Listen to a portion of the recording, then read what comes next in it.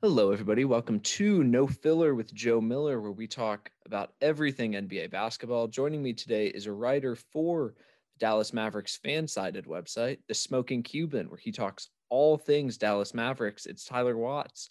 We're about to break down the Dallas Mavericks team for this upcoming season. Tyler, welcome to the program. Thanks for coming on. How's it going? It's going. I mean, about as well as it can be right now. How about yourself? I guess I can't complain. It's a crazy world out there for sure. Definitely. It's weird whenever I have people on the show. It's been that kind of response lately. Just like, we're surviving. We're trying to make it, but Well, it's crazy that basketball is coming back, so soon too. So crazy. Yeah, no, like in 3 weeks, it's going to be opening night at this point.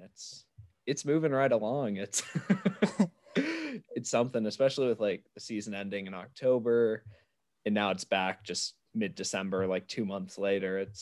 I know. Well, and the off season was so short. I mean, like you feel like every move happened in like a week. I was like trying to figure out who's even on some teams. Some days I'm like, wait, he plays for them. And I'm like trying to think about it. Like, I guess he does play for them now. No, I totally get that. I was doing a piece breaking down the Eastern Conference moves the other day, and I just forgot to mention that like Tony Snell went to the Atlanta Hawks, and I felt really dumb after the fact because I was like, they're really only adding like Chris Dunn for defense. That's kind of weird. Like you figure they'd add some more defenders, but they did. I just couldn't keep up with with But all. that's how it was. And like a lot of those, Tony Snell type guys, they kind of just flew under the radar because, you spent so much time thinking about the big names. And then, those guys just kind of got lost in the shuffle because it was all happening so quickly. Yeah, like the Chris Paul trade, the Josh Richardson trade, like all of those trades got a bunch of attention. And then those other signings, like you're saying, just completely swept under the rug. So getting into the Mavericks, the reason I wanted to have you on is because I think they're in an interesting situation where last season they finished seventh in the Western Conference. Obviously, the difference between the seventh and third seed is not that much. They were only 4 games back from the Nuggets, who finished in that slot. Oklahoma City's probably not going to make it back to the playoff picture. So can definitely see them going up to 6 for sure, maybe even higher. What do you think Dallas's ceiling is this year, and where do you think they will ultimately end up finishing by the end of the 2021 season? Well, that's a real good question. I think that their goal is to be in the top four. I think they can get there. I mean, they were sixth in the NBA in point differential last season. And really what killed them was they were real bad in clutch games. I mean, they were 17 and 24 in clutch games, and they were 20th in the NBA in winning percentage. So they just lost a lot of really close games. I think, some better luck there. They win some of those games. I think they're maybe a top four team in the West. And I would go as far as to say they are. I mean, I think the Lakers and Clippers are probably, the top two right now. I think it's them in Portland for third and fourth. They got to beat the Jazz. They got to beat the Nuggets. But, you ask any Mavs fan, they were excited about facing the Jazz or the Nuggets in the first round. They just didn't want to play the Clippers. And then, of course, that was the matchup that happened. And Dallas had them on the ropes there for a little bit. No, yeah, actually, I do want to get into that Clippers series because Luka Doncic, I don't think he'll ever have a playoff series where he's against that many elite perimeter defenders again. And he was doing pretty great in moments in that series. Of course, he hit that buzzer beater. He scored 27, 10, and 10 pretty frequently. What were your thoughts on Luka, especially in those matchups where even against guys like Kawhi Leonard, Paul George, he seemed to still be cooking guys and getting his shots where he could take them? Yeah, and so like people want to talk about his playoff averages, and they were actually even a lot better. Like he injured his ankle in the third quarter of that third game, and so you take that game out of there, like those numbers are pretty fantastic for Luka. And he's really at that point where almost no one can stop him. Like he can get to anywhere he wants on the floor, and so you look at it and you're like, man, this kid's only 21. Like how much better can he actually get? And I've written a couple of pieces over the last few months, trying to say, when does he become the best player in the NBA? Because I think that moment's coming, right? It's just, when does it come? Yeah, in regards to Luka, like you said, this man is ridiculously young. He's barely a year older than me, which is kind of scary. But he finished fourth in MVP voting, averaging 28.8 points per game, 9.4 rebounds a game, 8.8 assists per game. He improved his efficiency up to 46.3 from the field. And he's doing this in his sophomore season in the NBA. You figure this guy's just going to keep getting better. Like he's already getting into that top 5 player conversation. So Do you think, I know you've mentioned Luka taking a leap in some of your articles recently. Do you think this is going to be the season where he does take that leap? Yes. So I've prognosticated that he averages a 30-point triple-double per game this year. And it's really not that crazy. He did it for the entire month of November last year.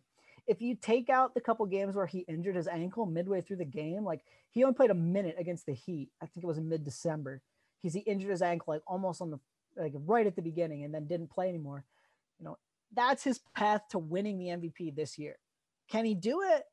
That's a good question. And maybe the Porzingis injury helps him a little bit, right? With no KP, they're going to ask him to do a little more.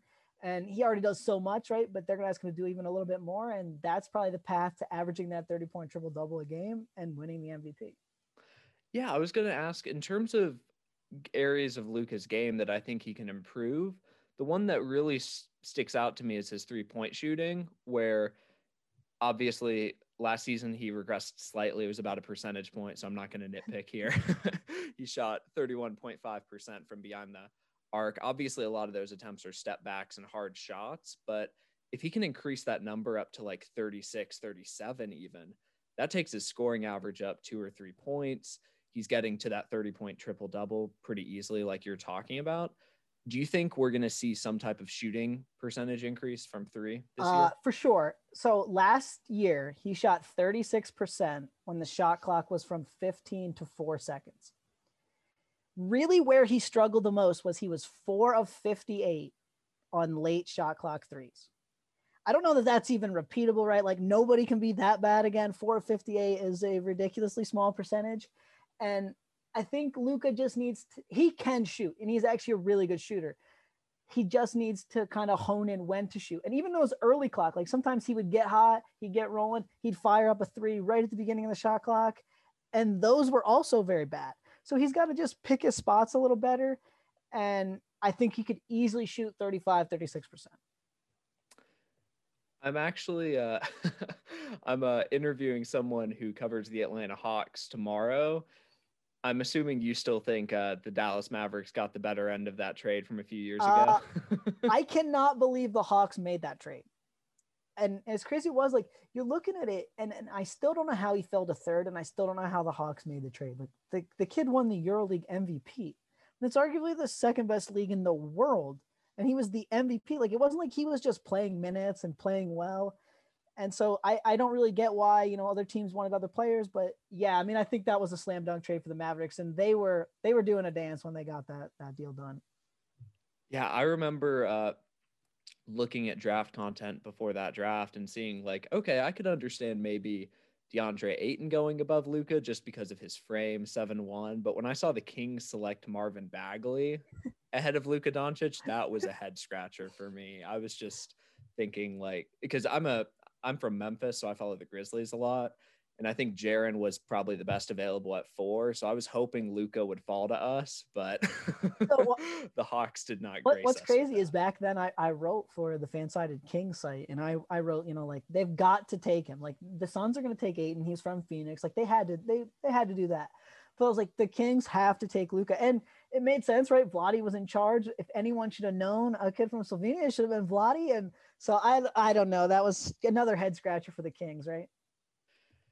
Yeah, and somehow the Dallas Mavericks have lucked their way into another superstar European player who could win several MVPs. I don't know how you guys keep doing that. What's crazy about that too was like, you know, they had him obviously as number 1 on their board, but they were they're the third worst record in the league that year. So they were planning on being in the top 3, and their plan was actually to trade up. If they stayed at 3, their plan was to try to trade up to 1 to get him. And then they fell to 5, and they're like, "Oh, we're not going to get him now." And then he fell to 3, and the Hawks were like, "We'll do the deal." And they were so happy.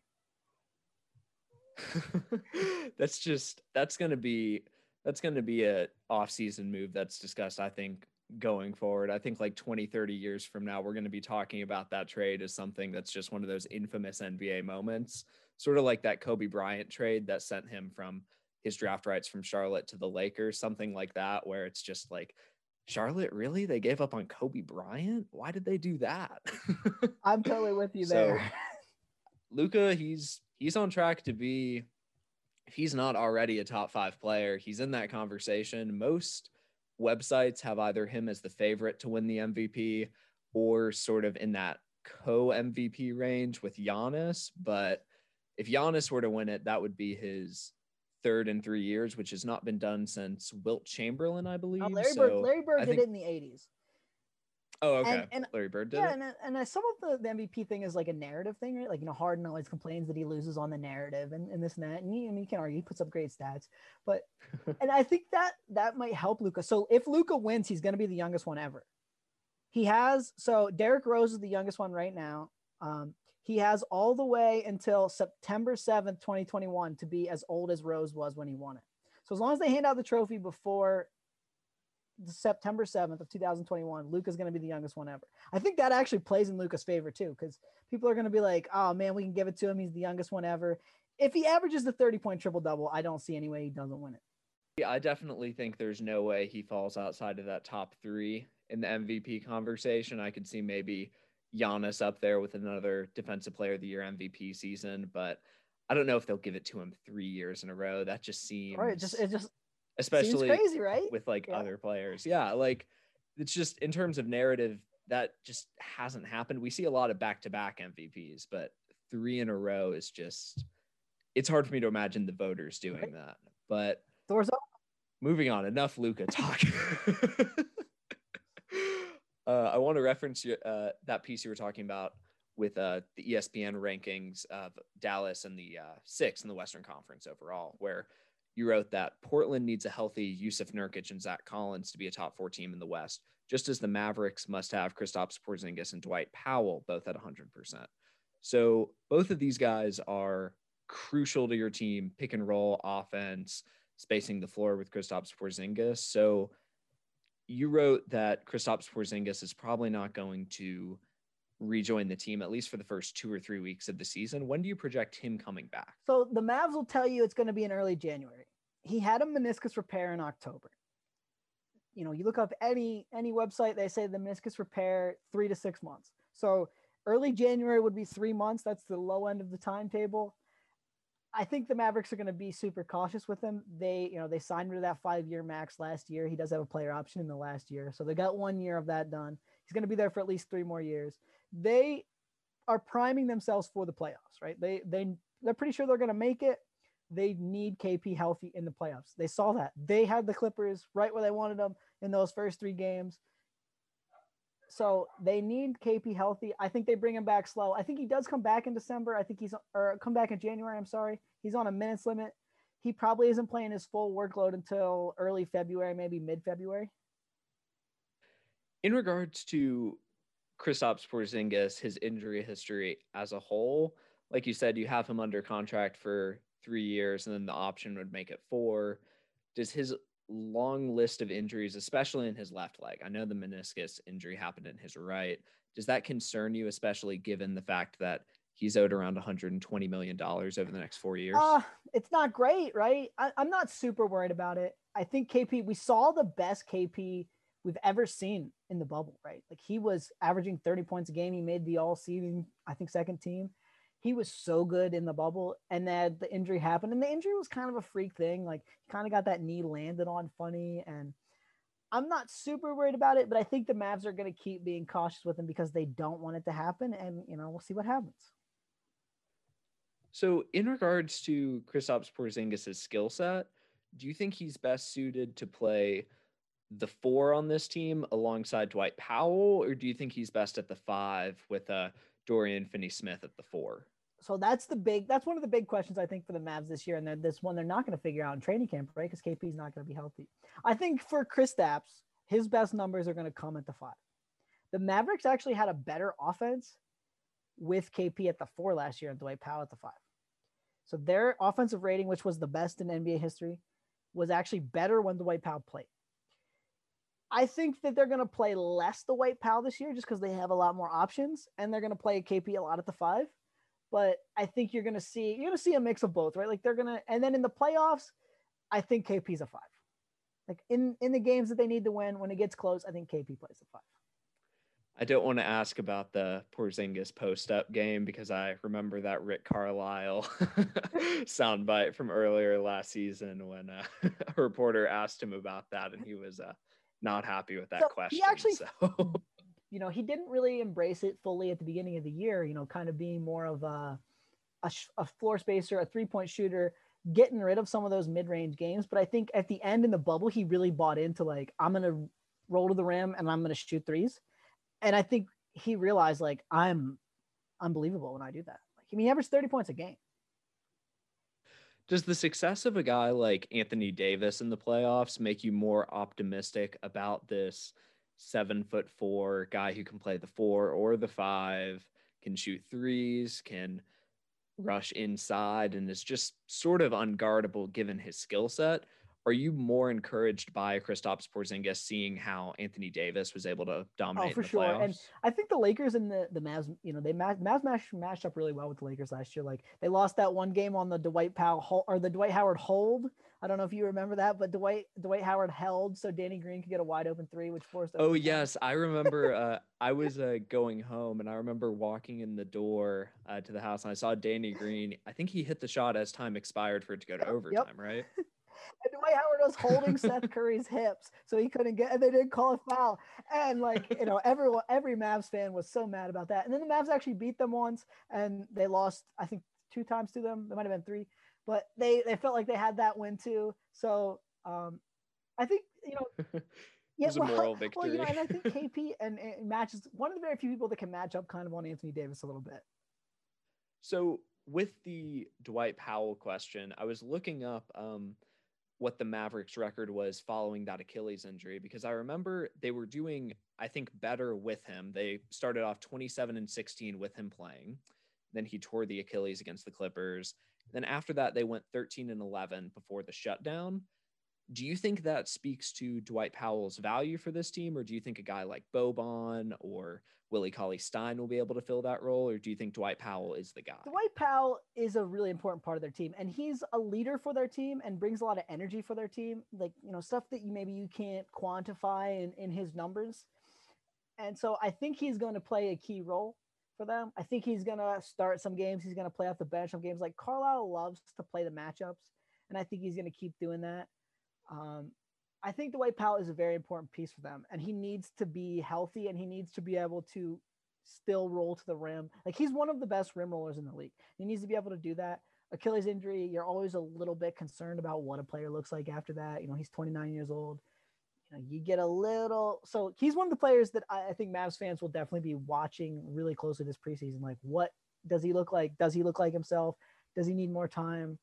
And so that'll be really interesting. I think that if he's out and KP's out to start the year, which I don't think will happen, I think Dwight Powell's going to play on opening night, but I think they're going to start Willie Cauley-Stein at the 5.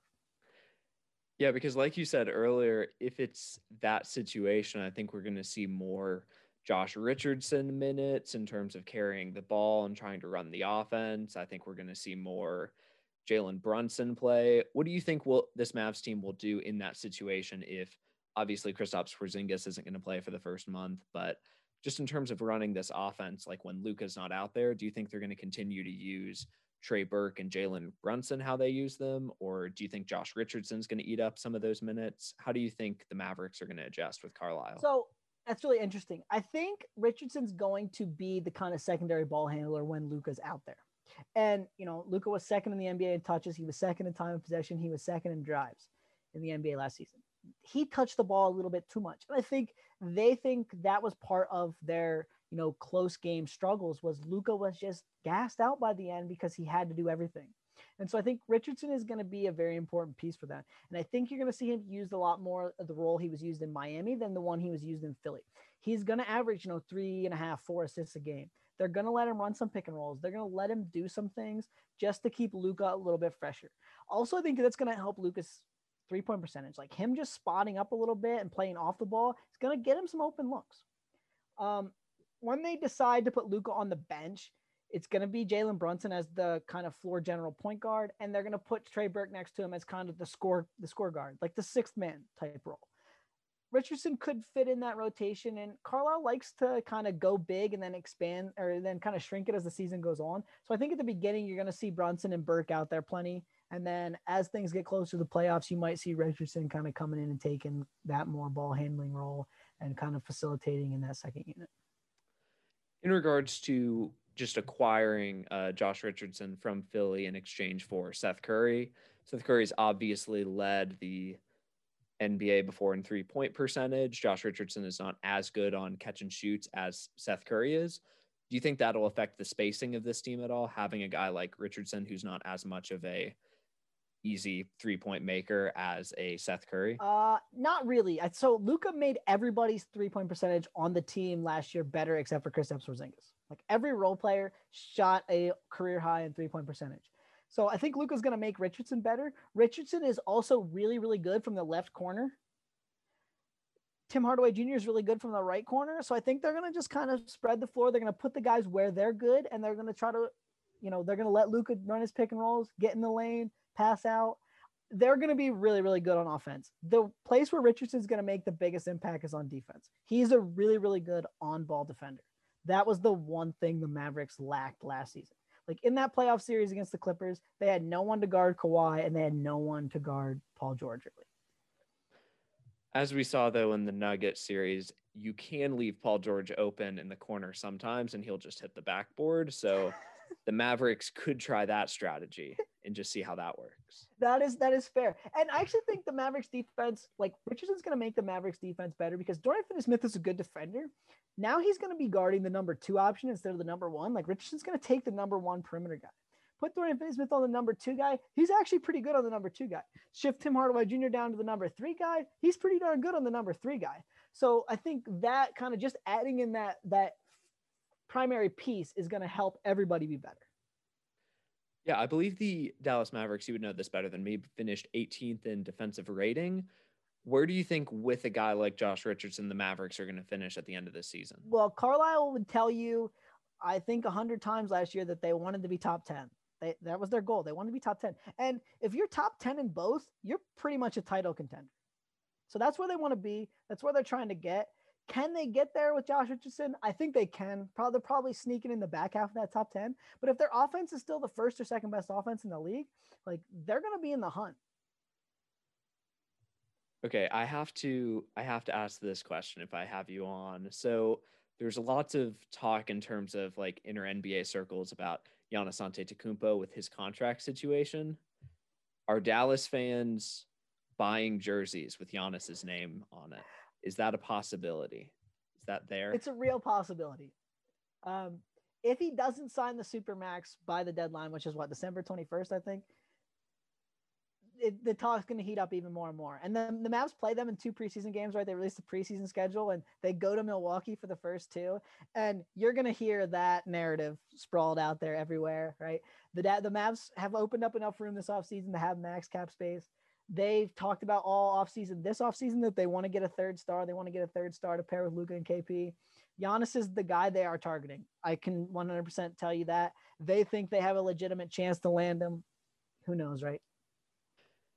Yeah, in regards to that situation, I know Luka is eligible for the extension this offseason as well. So obviously Dallas wants to retain him. Would it be possible to extend Luka to a max extension he'd be happy with and target a guy like Giannis? So that next offseason is their offseason to do it, right? Because then the next year, Luka's rookie max would kick in. And they're not going to have a lot of cap space with KP's max and Luka's max on the books. So if they're going to get a 3rd star, next offseason is going to be when they do it. It's a perfect time to, because that's there's a lot of free agents available, like Kawhi Leonard, Paul George will be there. If they opt out of their Clippers deals, who knows? But it's going to be much more eventful than this past offseason where most of the moves were trades. For sure. And, give Donnie Nelson credit. I think he's been planning for this. Like, this is my plan. I want to try to get a 3rd star right here. And the Mavs are going to have, after this season, after next year's draft, their draft assets open up a lot, right? Because they've traded 2 picks to the Knicks in that Kristaps Porzingis deal. They're in 2021 unprotected. In 2023, they have a top 10 protection on that pick. But once you get past the 2021 draft, they actually open up some spots where they could trade some picks. And so their plan is they're going to try to get a 3rd star one way or another, whether they trade for one, whether they acquire one in free agency. Their plan is to add the 3rd star and basically try to jump into title contention for 4, 5, 6, 7 years in a row.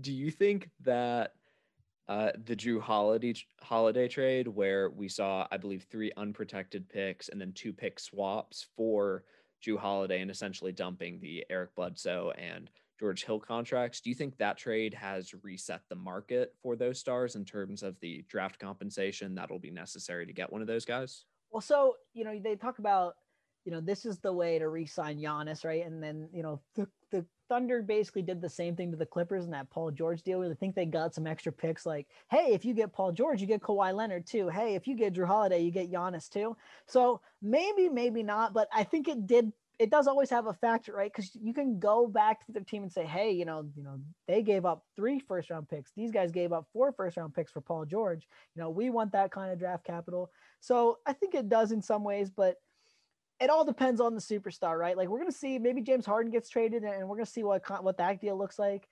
And, that'll obviously have an effect on recalibrating the market too. Another question I want to ask is just about I know there's 3 great, I know all of the NBA teams in Texas, they just love each other, right? Houston, Dallas, San Antonio, they're all just great friends, right? Oh, 100%, right? And yeah, so the Spurs finally fell off for the first time in what, like 2.5 decades, whatever the number was. And so now that the Rockets, there's all the bubbles, right? The bubbling up of something might be brewing. Mavs fans are loving that, right? They're loving the Spurs down a little bit and the Rockets potentially falling off a little bit. And that now the new rival might be the Pelicans, though, right? Like, in that division, like, talking division rivals, there might be the Pelicans with Zion coming up. We'll see. So when you see trade rumors of like Russell Westbrook doesn't want to be in Houston, or James Harden is turning down the $50 million a year extension, or any of these pieces of Rockets drama, does that just make Mavericks fans gloat and just really happy? Oh, for sure. It's always a good day when they beat the Spurs or the Rockets. You can bank on that. All Mavs fans are happy.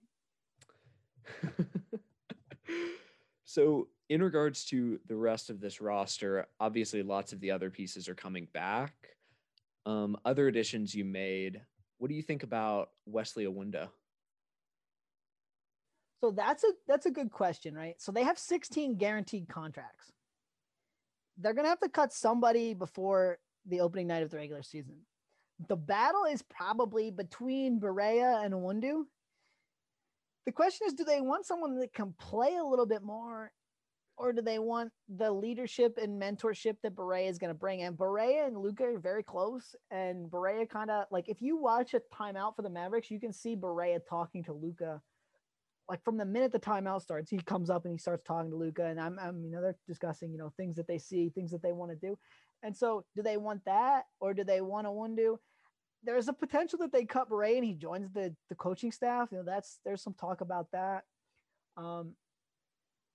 It's a good question. Iwundu, I actually really like Iwundu's defense. I think he'll be better 3-point shooter with the Mavericks. Like, the Mavericks have had success. They improved Dorian Finney-Smith's 3-point shot a lot. They improved Maxi Kleber's 3-point shot a lot.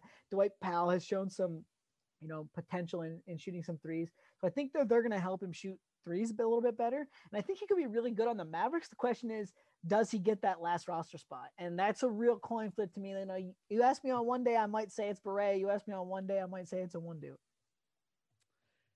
Yeah, in regards to just a guy who's been with that franchise for a long time, I'm assuming if I were to bet, I would say he's probably going to get that Udonis Haslem treatment where he just has that contract whenever he wants it. At least because JJ Barea is beloved in Dallas, 100%. Right? And I sometimes write that he's a Mavericks legend, and some people are like, oh, he didn't even play last year. I'm like, yeah, but that has nothing to do with anything. Like, he might not have played last year, but like, he's the last person from their 2011 championship team still on the roster. So, right. You know what I mean? Like, and fans love him, and he's the underdog story. Who doesn't love that? Our fans just like, what? I remember back in 2011 when LeBron couldn't guard JJ Barea in certain sequences, and that was the highlight of my life. And I love Barea, I'll admit. And I wrote some stuff last year that I thought he was going to be better in the bubble, and never really got that opportunity. And maybe the Achilles injury at his age was just too much, but he actually showed some flashes and minutes that he played last year. Like, he was never a great defender, but he's still a pick and roll master, and he can come in and get them some buckets. Like, if their offense is struggling, he came in last year and on multiple occasions and, helped the team score some points. So like from an efficiency standpoint, Jalen Brunson might be better, but when you see JJ Barea, he takes off his warm-up gear, he goes out on the court, or Mavs fans just like, this might not be for the best, but we're excited to see him out there. You might have caught this. It kind of made the rounds on social media. He did the fake in the one game. Like, he hadn't played. I think he still hadn't played yet. And this was probably like, I don't know, 5, 6, 7, 8 games in. And he like faked like he was going to the table to take his warm up off. And then like he slipped it back on and sat back down on the bench. And fans were loving that. No, I definitely relate to some of those. I remember getting laid into like Tony Allen or Zach Randolph's career in Memphis whenever, even if they didn't get as many minutes down the stretch. I remember like when they would check in, it would just be everyone would be excited, like, TA, get in there. You have to root for him. So yeah, Barea is definitely one of those guys. And so it'll be sad to see Owundu go, because I think he's a player with a lot of potential. He's 25 years old. But I just don't know that they have the roster room to keep him. For sure. In terms of draft picks, I'm assuming all of those guys have signed up for contracts. I haven't looked into that as much as you probably have. So Green and Tyrell Terry, which are the 2 picks that they actually had, right, the 18th overall and 31st, they signed to the regular roster. They got the pick in that Seth Curry for Josh Richardson trade, which was 36th overall. Tyler Bay, he's going to be on a 2-way contract, and they actually signed another undrafted rookie to be their second 2-way guy, which those guys can play a lot more on the NBA team. I don't think that that's going to be necessary for the Mavericks unless they're dealing with a lot of injuries, but Green is a really good on-ball defender too. And I think that's really why the Mavericks wanted him, is he was one of the better on-ball defenders in the draft. And so I think if Richardson plans on leaving, like he has a player option after this season, he declines that, he decides he wants to play somewhere else, I think that they want to put Josh Green kind of into that role pretty quickly of, you're the guy who can defend the other team's best scorer. You just a spot up shooter. Josh Green's very good in transition too. He was very good in transition his lone season at Arizona. That's kind of the role I think they see for him, more of like a 3-and-D wing. They're not going to let him handle the ball and do stuff that Richardson's going to do, obviously. But I think he's going to play minutes as a rookie too, which that doesn't always happen. But I think he's going to be in there for like that kind of 15-minute a game role. And then obviously injuries, things happen. He might get a little more playing time. So you think Rick Carlisle, do you think he's going to have a tight leash on these rookies like sometimes he does with some of these guys? Or you can bank on that. Gotcha. Well, is there anything else we need to know about the Dallas Mavericks going into this season? Anything that would surprise people that they might not know? That's a good question. I think the thing to know is that they're one of the most fun teams in the NBA to watch, right? Like Luka is a highlight maker too. Like he's really good, but he's also a big time highlight maker. And so, if you ever just knocking around League Pass and you want to watch a game, if the Mavericks are on, I recommend tuning in.